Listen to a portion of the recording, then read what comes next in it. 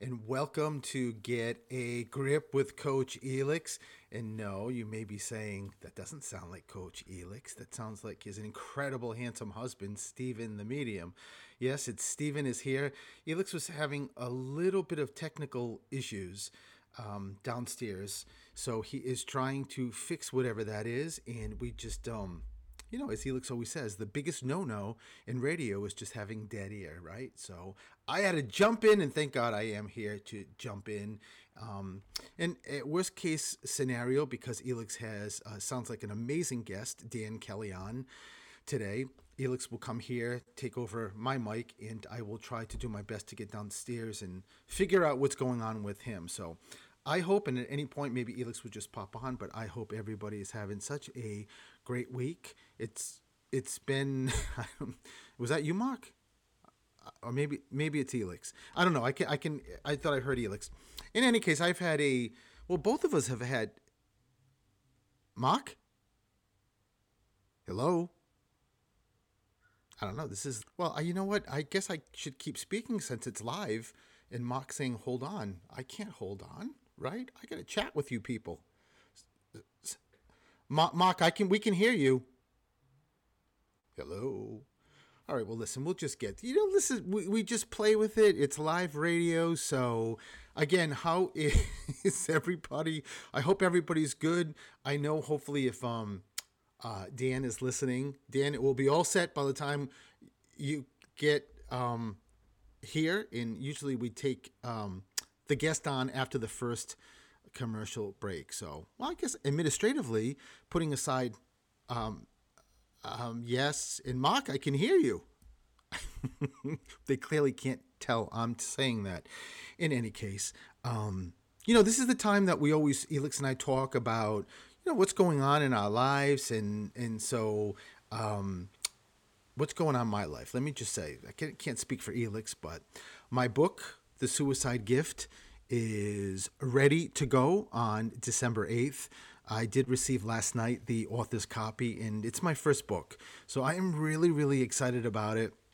It will be launched December 8th, so I know you can go on to KDP on Amazon and pre-order it. Only the ebook. They don't let you pre-order the print book, and the print book will be ready December 8th. So it's definitely a big success for me, and I'm sure for anybody who starts off and writes their first book. I think it's certainly, I do as a medium, as an attorney, I worked for juvenile court for 20 years, and I just had a lot of conversations with different people. And then when I started doing the mediumship role and doing readings with people, one of the things that comes up sometimes in readings, or actually many times, is as if I'm reading someone, and say I'm reading a woman and her mother or father are in spirit, so they're talking to me and I'm relaying the messages to their daughter. There's been many, many times that someone will bring up a book and I will say,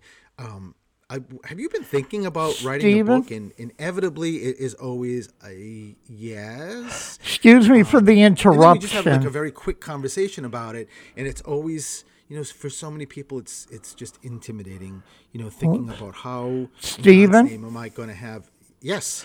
Excuse me for the interruption. That's okay. We have Elix on the phone. Okay. So, we are not sure what the issue is with him, but he can do it over the phone line and you can talk back and forth then. Oh, he's a talented guy, Mark. So, I just wanted to let you know that he should be online right now. Sure. Okay. I am. Can you hear me? Hello, Elix. Hi, Elix. Hello, thank you. Let me welcome my co-host. Get a Grip with Coach Elix. He's here. I am here, and maybe at the break we'll switch, Stephen, so that I can just connect the regular way. But anyways, here I am. Unfortunately, dealing with this very last minute technical issue that I have no idea what it is about. So, anyways. Go ahead, Stephen. Go ahead. I didn't want to interrupt you. You were on. No, so I was just Elix. I was just telling everybody about my book, and just about, for a first-time author, it's always something that, that the intimidation factor, I would never have enough time to write a book. And there's just a lot of things. But I'll tell you, once it's done, and I got to tell you, from my experience, and I share this with Elix, I thought writing the book was the easy part. Once it's done, that's the hard part, is getting it edited, getting it formatted, the cover, the spine, the back, what you want to write for, the back of the cover, it just goes on and on and on. And also the logistics and the administrative parts of it too, of getting, all the requirements of a book that you need. And it's not difficult, but it's definitely, I thought the writing part was easier. So Elix, seeing this is your show, I was just talking about me, but what about what's going on with you? I mean, how that's just pretty normal. You talking about you. business I could have done it. I could have done the whole hour. Yeah, business as usual. Stephen is talking about Stephen. Talking about, it's all about Stephen. This past Tuesday, I had an appointment in Boston with a dermatologist. Oh, dear God. And, I've been going, this is my fourth dermatologist. I had a couple of, what appear to be bruises show up. And I went to two dermatologists, and they told me, they both said, oh, they're bruises, they'll disappear. But after a year, nothing happened. So I went to a third dermatologist, and she was really good. And she thought it was something called fixed drug reaction. And but she treated me for about a year, and nothing happened. So then she eventually said, I think I'm going to refer you to, maybe somebody in Boston, MGH Dermatology. And, thankfully, my doctor is out of MGH. So I was able to get an appointment, which is very difficult to get. So we go into Boston, and Stephen comes with me. And unexpectedly, this amazing doctor, he was really, really great. I mean, great experience overall. But he blindsided me and says, oh, you're going to need a biopsy, and I'm going to take a couple of samples, one from your leg, one from your arm. I'm like, okay, again, I wasn't prepared for that, but it is what it is. So Stephen is in the room. He's in panic mode, and they're getting me ready, and I'm a little nervous. And Stephen says to me, oh, I asked everyone in spirit to be here, be in the room. They're all here. And I just looked at him and I said, they're here for me? And he's like, no, for me. I'm so nervous. I need all of them here. I'm like, oh my God, this really, I couldn't make this stuff if I tried. Yeah, I'm the one getting the biopsy, but Stephen is calling on all spirit to come support him because he's that nervous. So honestly, in essence, that's what Stephen is all about. So I don't know what Frederick to say. Masick. Yep. That's Stephen Frederick Masick for you. And I know those of you who are listening to today and you know a little bit of Stephen, you know that this is not an exaggeration. This is exactly what Stephen is and what he does. But the other thing, Stephen, is, you talked about your book, right? Yes. We're still waiting on the release of the second episode of Dark Echoes Paranormal. Yes, on the television series that I am on. They've released one episode that I'm not in, and I am in the second episode, and that is just at any moment will be coming on Amazon Prime. Exactly. And then by the way, if you guys are wondering, Dark Echoes Paranormal, Matthew Kondracki was is the director, filmmaker, and he was a guest last week, right? So, yeah. He's an amazing guest. You can listen to that podcast, that recording, but we're waiting for that. And then every Sunday at 7, we're doing Sundays with Steelix. Steelix, if you haven't gotten that, it's a combination of Steven and Elix. And what we're doing is we spend about an hour with you every Sunday at 7 p.m. And we do a little bit of cooking. You do a little bit of reading. We do a lot of laughing and a lot of fun, right? And singing. And some singing also. So yeah, the best of us come out, and I think people are really enjoying tuning in to every Sunday at 7. You can tune in on YouTube at the Stephen the Medium channel and look for Steelix Sundays with Steelix. And I think we've been connecting on Facebook, but we really want people to subscribe to the YouTube channel. And I think that that's what I got. Anything else? I mean, I know Thanksgiving is coming up, and so I know many of you are planning your Thanksgiving feast and gatherings, and Stephen and I are going to have a very low-key Thanksgiving this year. And there's nothing wrong with that.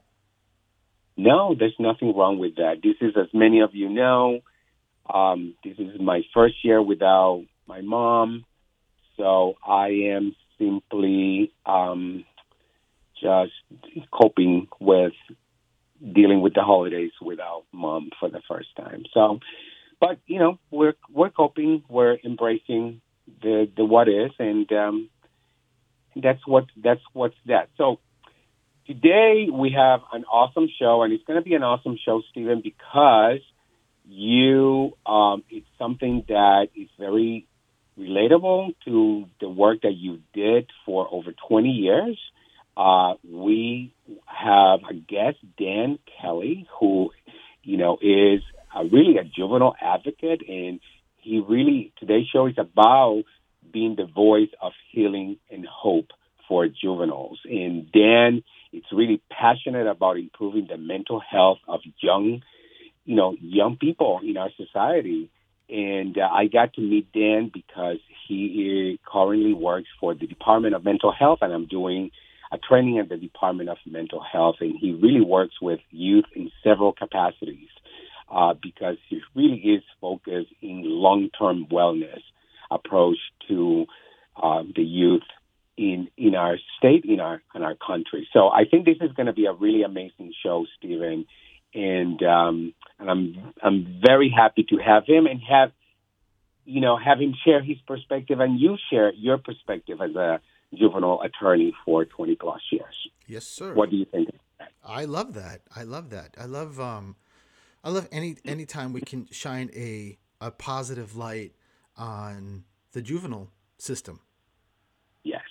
So I think it's time to take our first break, and when we come back, we're going to talk to Dan Kelly about his passion and drive to work with juveniles and improve their lives, especially in mental health matters. We will be right back.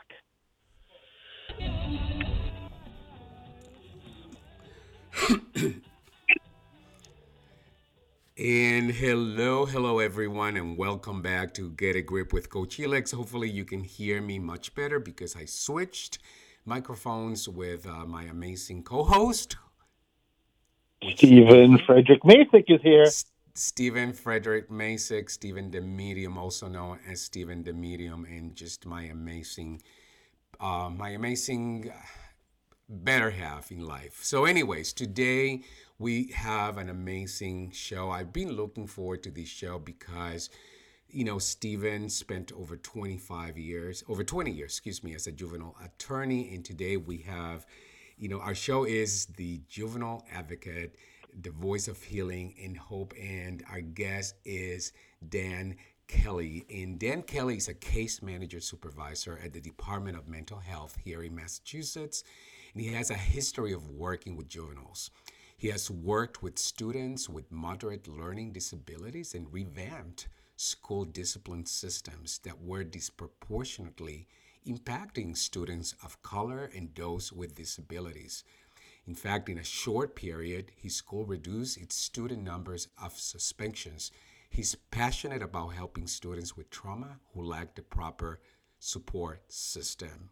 Dan, You could not be a better guest for today's show. Welcome. Hi, good afternoon, Coach Elix and Stephen, and thank you for having me on. We are super, super excited to have you here. And like I said, because what you do, and Stephen being an attorney in the juvenile system for 20 plus years, there's a lot of synergy. So I can't wait to engage in this conversation. Now, Dan, as you know, our show is very family oriented. My audience is day to day people, families, parents, and even young people. And you work with juveniles at the Department of Mental Health. So let's start with that. Why don't you tell us about what you do and what drives you to do this very passionate kind of work?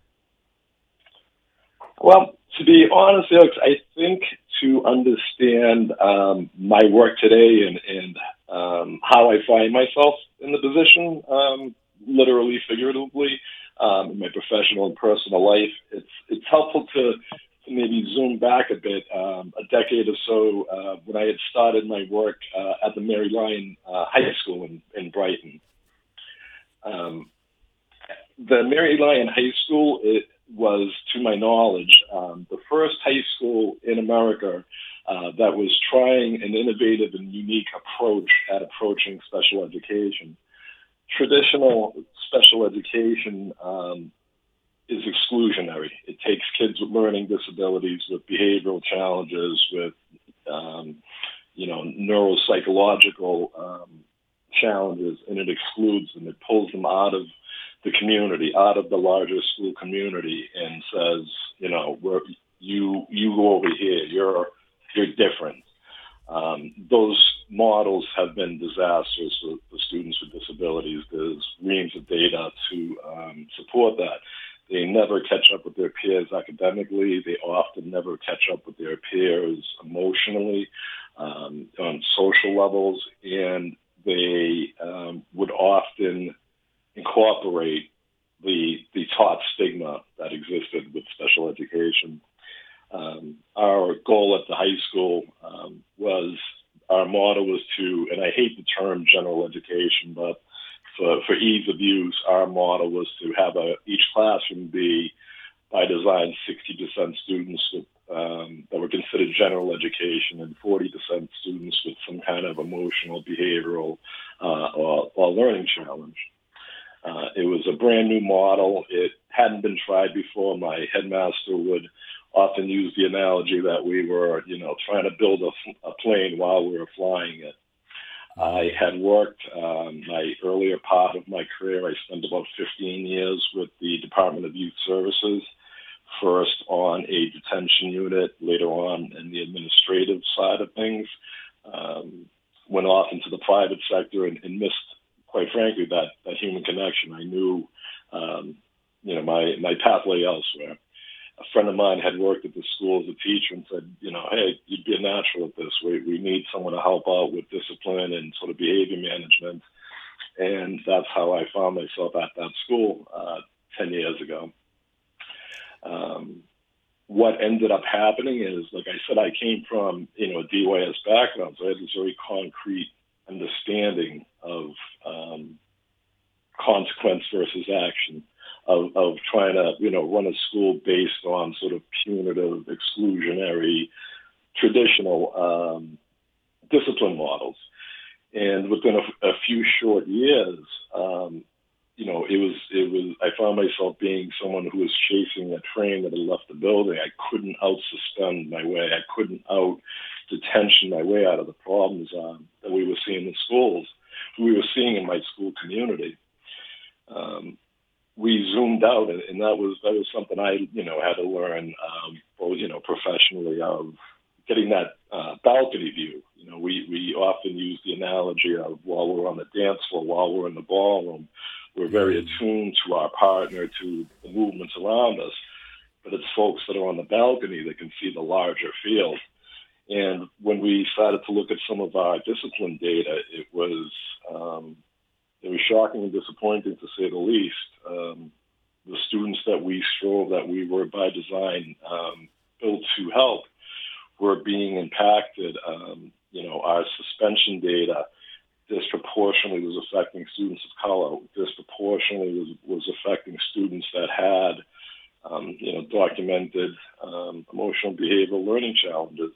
And more importantly, it just wasn't working. We weren't seeing the improvements in our community that we were hoping for. My headmaster at the time had said to me, Boston was piloting some restorative practices in some schools, and he wanted me to go to this training and, see how we could adapt that model to fit our school. And, to be frank with you and your listeners, I was dubious at best. I attended this training with the full smug intention of coming back and saying, see, I went, I tried, it didn't work. This is all malarkey. And when I started to implement it, my very first experience, I was floored at how wrong I actually was. Why is that? Like, what makes you reach that conclusion about you being wrong? The training I had gone to, it was right before the start. It was in July or maybe August, right before the start of the 2015, 2016 school year. So within, 2 or 3 days, the kids had gotten settled in, the good behavior for the first day has sort of worn off, and the normal sort of teenage drama began again. Yeah. And what I had experienced and seen in my years of working with youth, and there's often exceptions to the rule, but by and large, the boys would huff and puff, but the girls would blow your house down. The boys would pound their chests and posture, and they would get into fisticuffs, but the girls were very quick to go from zero to fists. So a few days into this new school year, I caught wind of some drama that was going on with a few girls. It was 4 girls, and I knew sort of my history with these girls, their history with each other, and more than likely this was not going to end well. I got these 4 girls together, and this was my first my first dipping of toes into the waters of restorative practices. I held a circle, went through these sort of rituals and format, the guidelines that were provided for me, and to my utter amazement, at the end of it, instead of having 4 girls who I was now trying to get in the middle of, I had 4 girls that were crying and hugging each other and saying sorry and saying, the next time you do this, can we please help you? Mm. And the proof was in the pudding. I couldn't refute what my eyes and, quite frankly, my heart were experiencing in that moment. Do you think, Dan, based on your experience, that these youth were not experiencing being heard? Were not experiencing being understood? I think, to again zoom out, social media, for all its benefits, is often an ill to society. It amplifies things. When we were kids, if we had an argument or we got into a scuffle out on the school playground, we would dust ourselves off. We would go back to school the next day, and that would be the end of it. Now there's this eternal sort of peanut gallery, that you will, that records things, that fuels these sorts of situations. And I think, communication and often empathy is a learned skill. We all model back what we have been taught, what we have been shown, myself included. I went into this whole situation thinking that this was some, touchy-feely, public policy somewhere that someone would be able to hold up a shot, and say, oh, look at this great thing we did. But, I had that mindset too of these kids are going to get away with getting away with things. We're not punishing them. And that was a very hard paradigm shift to embrace, and then to sort of become the salesman for to my fellow faculty and staff of, restorative practices, as I learned, you know, stemmed from some work that was happening in the late 60s and the early 70s, where sociologists were finding that indigenous populations the world over had these commonalities, these smaller indigenous communities where the larger community was dependent on the individual, where each individual was inexorably linked and directly responsible for the next person in that community chain. And where if a harm was done, if a person had, whose act, through their behavior had created a harm, had done something, it wasn't viewed as an individual harm. You did this to me. It was the community has now been harmed, and how do we as a community heal? To take the individual and exclude him and say, we're going to shun you or we're going to walk you away, meant to further that harm, to further impact the large community. And that was the paradigm shift that we had to learn to embrace, that, instead of coming from a place of finger pointing of you did this to me, we had to come to a place of, this is how I was harmed, and how do we, and this is how I harmed you. How do I best repair that harm versus you have done something wrong? I will now punish you. I will exclude you. And that really is the essence of sort of restorative practices. But it was very much also the uphill battle of trying to,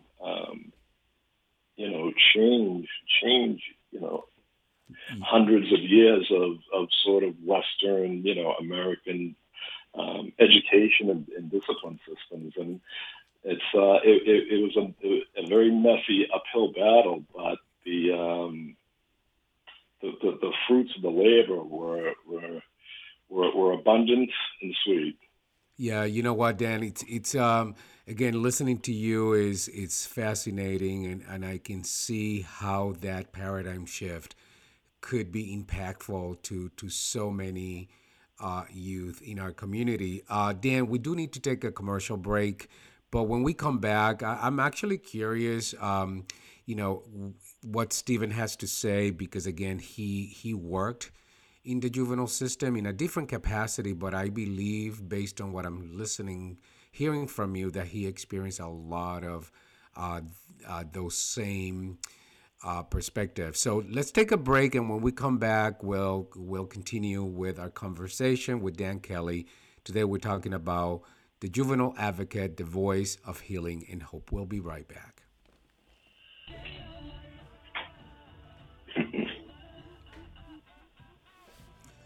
And hello, everyone, and welcome back to Get a Grip with Coach Elix. I'm your host, Coach Elix, and with me, my amazing co-host, Stephen Frederick Masick is here. Stephen the Medium is here, and today we are talking, our subject is the juvenile advocate, the voice of healing and hope. And with us is our special guest, Dan Kelly, who is a mental health advocate and supervisor working currently at the Department of Mental Health here in Massachusetts. Welcome back, Dan. And Dan, the conversation again is super fascinating, and fascinating for me because, my husband, Stephen, was a juvenile attorney for 20 plus years, and a lot of what you've experienced, he experienced. So, Stephen, do you have any questions for Dan, or, how do you relate to the conversation about the disparity, among youth of, color, on people who, have disabilities, or people who come from, indigenous communities? Oh, hey, Dan. Dan, when you're speaking about your experience, it is almost like you're talking through me because so much of it is so close. And, when you were talking to me, when you were talking to the audience just about rolling out this new program in the school, in the high school, I was just thinking, listen, in juvenile court in all the years I was there were hard and steady, fast rules. I mean, they changed names, like I'm probably sure like from CHIMs to CRAs and whatnot. But the rules were always there. I can't imagine what that's like rolling out a program that's brand new when you are dealing with just this environment that is not always the easiest to deal with, because it certainly wasn't for me all those years. And I had, as I mentioned, hard and steady, fast rules. And I'm just curious, Dan, what's the status of that program? Has it been expanded? Like, are other schools looking at it?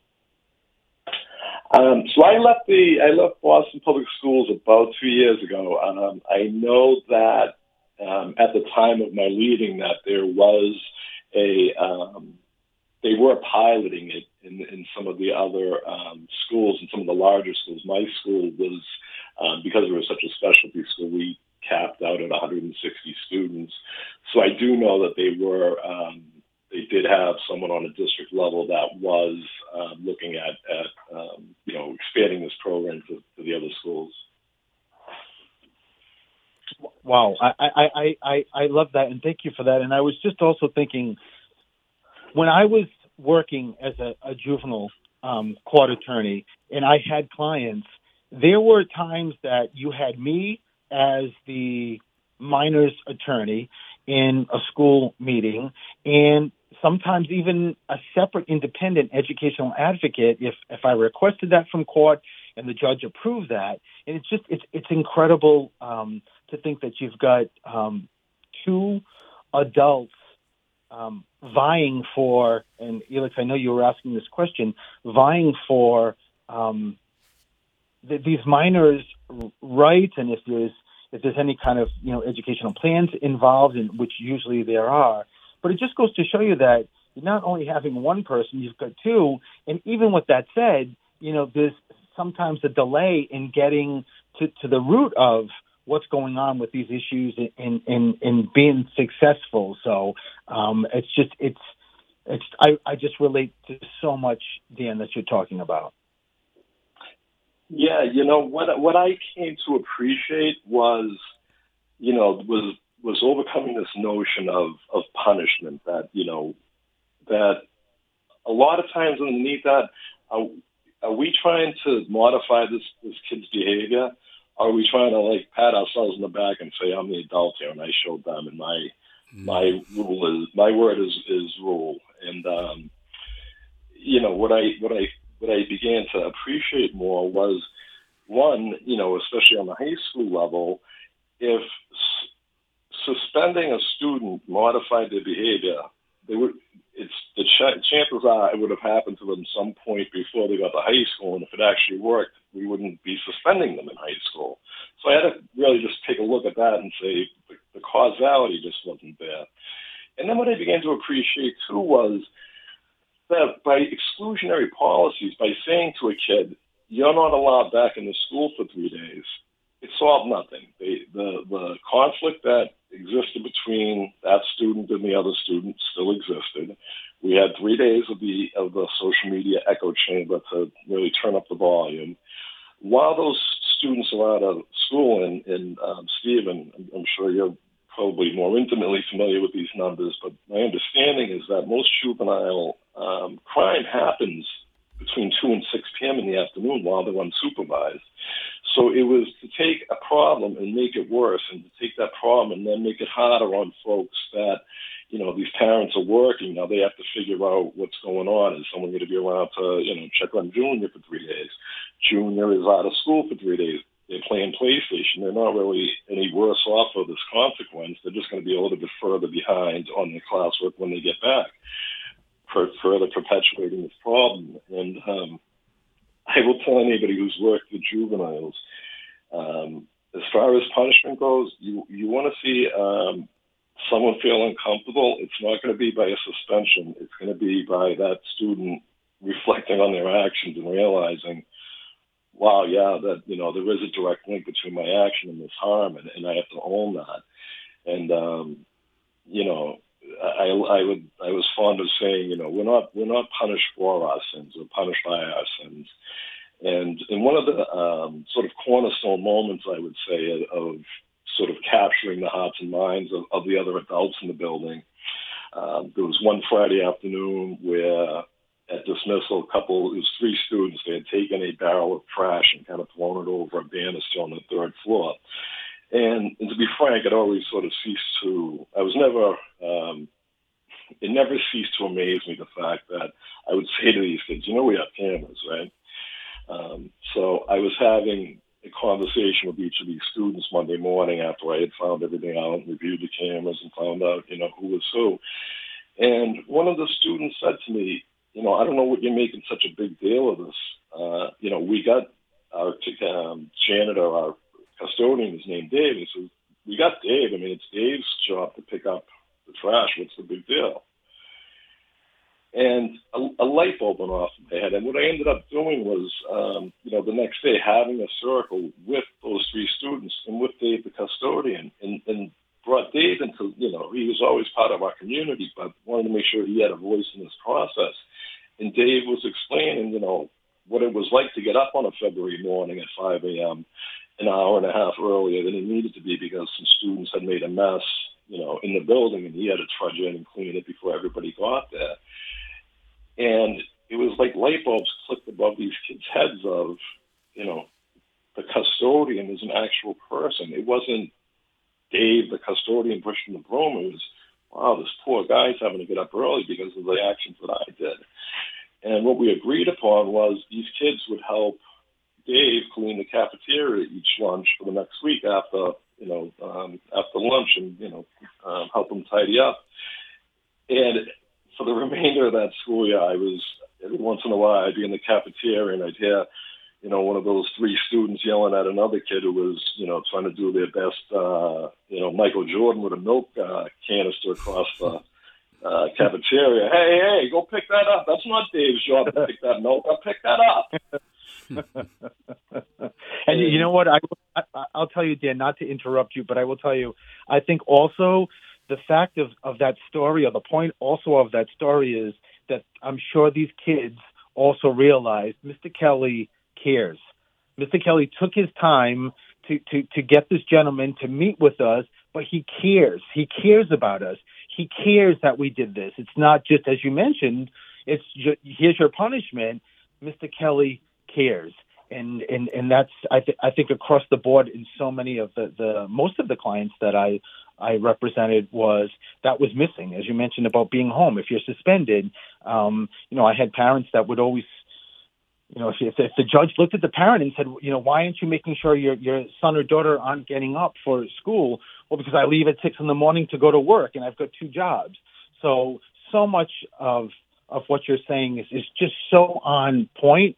Dan, and I wish I had more affiliation with you when I was working there as well as when you were working there, because I think it would have been you would have been a great advocate for me too.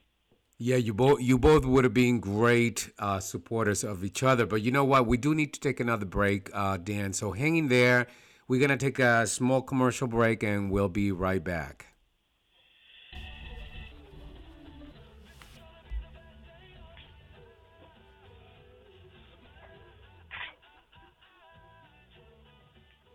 And hello, everyone. Welcome back to Get a Grip with Coach Elix. I'm your host, Coach Elix. With me, my amazing co-host, Stephen Frederick.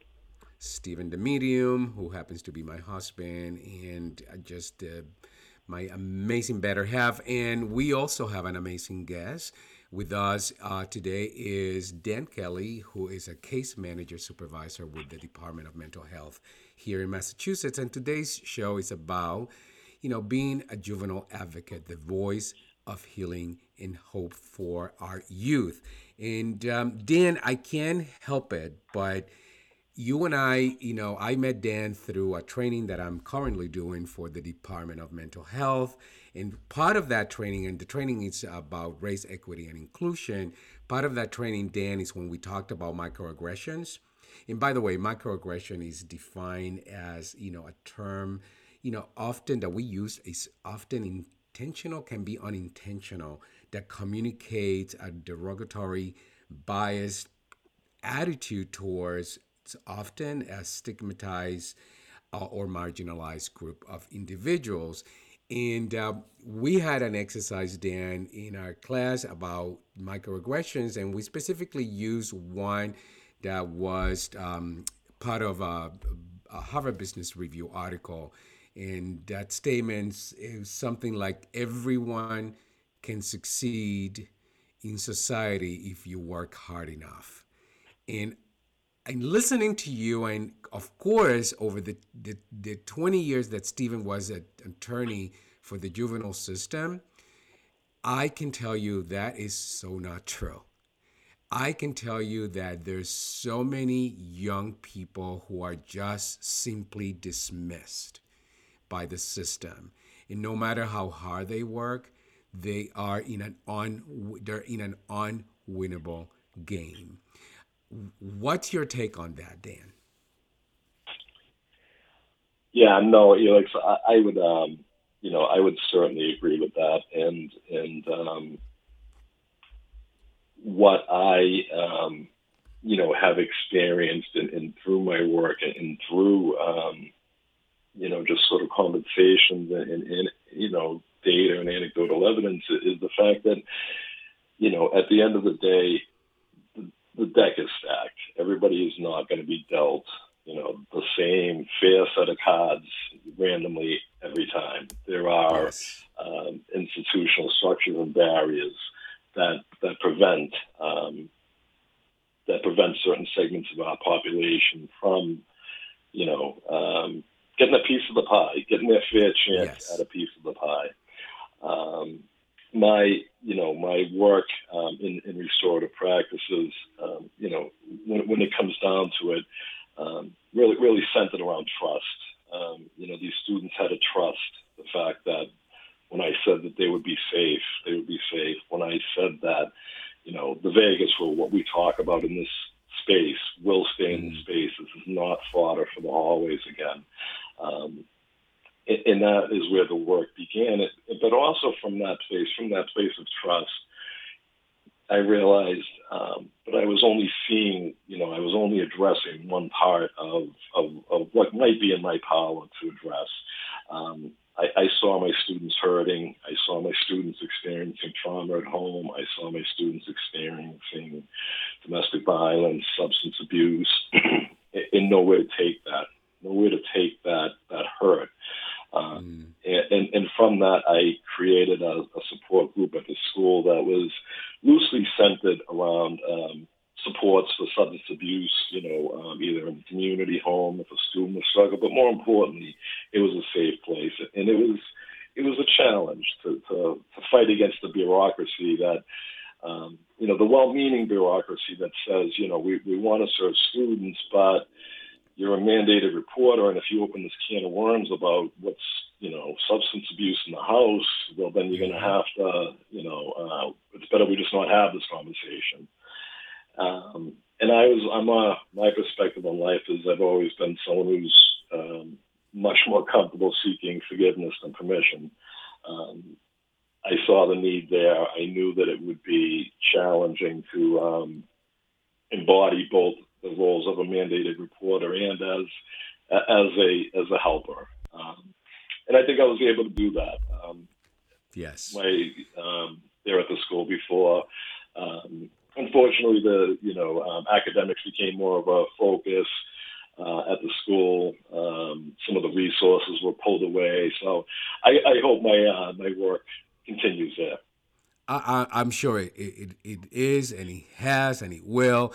Dan, for anyone who's listening, it may be a parent, maybe a teacher, maybe a colleague, another counselor, a therapist, that may be looking for ways to learn to cope with these young people. What would you offer them?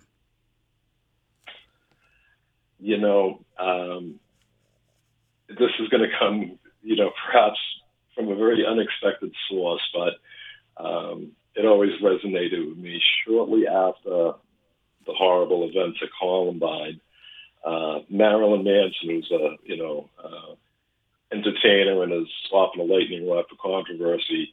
Apparently, one of the kids had been listening to one of his CDs beforehand, and the media firestorm. They were sort of, attributing maybe some of their acts to his music, and they a reporter had stuck a microphone in his face and said, if you had the opportunity to talk to those two kids, what would you say to them? And he said, nothing. I would listen, because clearly nobody did. That's so insightful. Listen, listen, listen. And we talked about, Dan, listening to connect, not listening to to validate your position, not listen to confirm, not listen to verify, but just simply listen to connect. Listen to what's happening in their world. That's really awesome, Dan. Thank you. Yeah. Anything else, Stephen, for you? I think that listening piece is so key. And when Dan mentioned something earlier in the interview, just alluding to like, or maybe you did, Elix, I can't remember, about adults and not always being right. It's one of the things I used to lead with when I was first meeting my clients, and saying, you always have to have respect, but it doesn't always necessarily mean that the adult, the parent, the teacher is correct. And I think from that point on, just establishing that relationship and listening, as you just mentioned, Dan just mentioned, is it. It's so key. Even listening to nothing, it's still key. Yeah. I think. And Elix, yeah, go ahead. Go ahead, Dan. I'm sorry. Something, you talked about sort of these challenges, and maybe it was Stephen, and, why are these parents involved? Whenever a student would get sent to my office for whatever infraction, they would come in hot and, so-and-so, Mr. So, Mrs. isn't being, I would say to them, hey, have you eaten anything today? Go in my counter, go in my cabinet there, grab yourself a granola bar, grab yourself a glass of water. We'll talk in 20 minutes. Get something in your stomach. Because what we take for granted just wasn't the reality for a lot of these kids, And to that point, and I would always say, I think, the kids knew me, and I would say, they got to understand that I realized, or I appreciated that concept very much, that, a position of respect and authority doesn't always equate to a position of, not omnipotence, but, knowledge, omniscience. Mm-hmm. Yes. Yes. Dan, I'm listening to you. By the way, I want you to know this is a conversation that I love to have a follow up. So, I'm inviting you to come back to the show so that we can keep talking. Stephen just said to me during the break, you know what? This is down my alley. Like, I could talk about this subject for forever because he relates to the conversation. Because of the work that he did as well. So I love for you to come back. I want to say this, though. Listening to you and the work you've done, it's so palpable that you just passionate about this work. And I know in listening to you that you've touched many of these young people's lives, and I am positive that their lives is better just because they got you in their life. So if people want to learn more about your work and connect with you, how can they do that, Dan? Well, I'm in the process of revamping some social media outlets, as well as, professional contact. But in the interim, I'm not, opposed to giving out my personal email. Folks can reach me at dankelly73@gmail.com. Perfect. And I will definitely update you guys as I have some other contact info. Yeah, your assignment is when you come back to the show, you're going to have your website ready to go so that people can reach you directly. Dan, it's been an awesome, amazing honor to have you here today. Thank you for the work that you do in behalf of all the young people who need you. Thank you so much. We're at the end of the show. So, thank you, Stephen, Dan. Stephen, Thank you anything both for having me on. I look forward you? to speaking further. Oh my God! Thank you, Dan. Thank you. So, Stephen, anything that you want to say before we complete our show? How I'm can people glad get that a you. hold of you? Well, I'm just going to say I'm glad that you mentioned that about Dan. Just it reeks that authenticity and genuineness, and that he's just about helping those kids. It's just what a. It's like those goose pimple moments talking to him. Yes, So I'm so I happy I agree. did. So you can do Stephen the Medium, and on an administrative note, we're not here next week, but the week after. Guess who's got a shot at his own show again through the Static is Back, right? Yeah. Once again, it's all about Steven because I have to redo my whole schedule just to accommodate Steven and his needs. Just saying. But we love to have you back. And Steven, we got to. So if you want to reach me, you can find me at Coach Elix anywhere on social media. And but we got to complete because stay tuned. Stay tuned for our producer Mark. His show it's up coming up. It's Mark Jukebox. So thank you But it's great. everyone. Thank you Mark, and thank you Stevie for navigating this breakdown today. The technical issues. Happy So Thanksgiving, everybody. happy Thanksgiving. Bye bye everyone. Bye. Thank you Marky.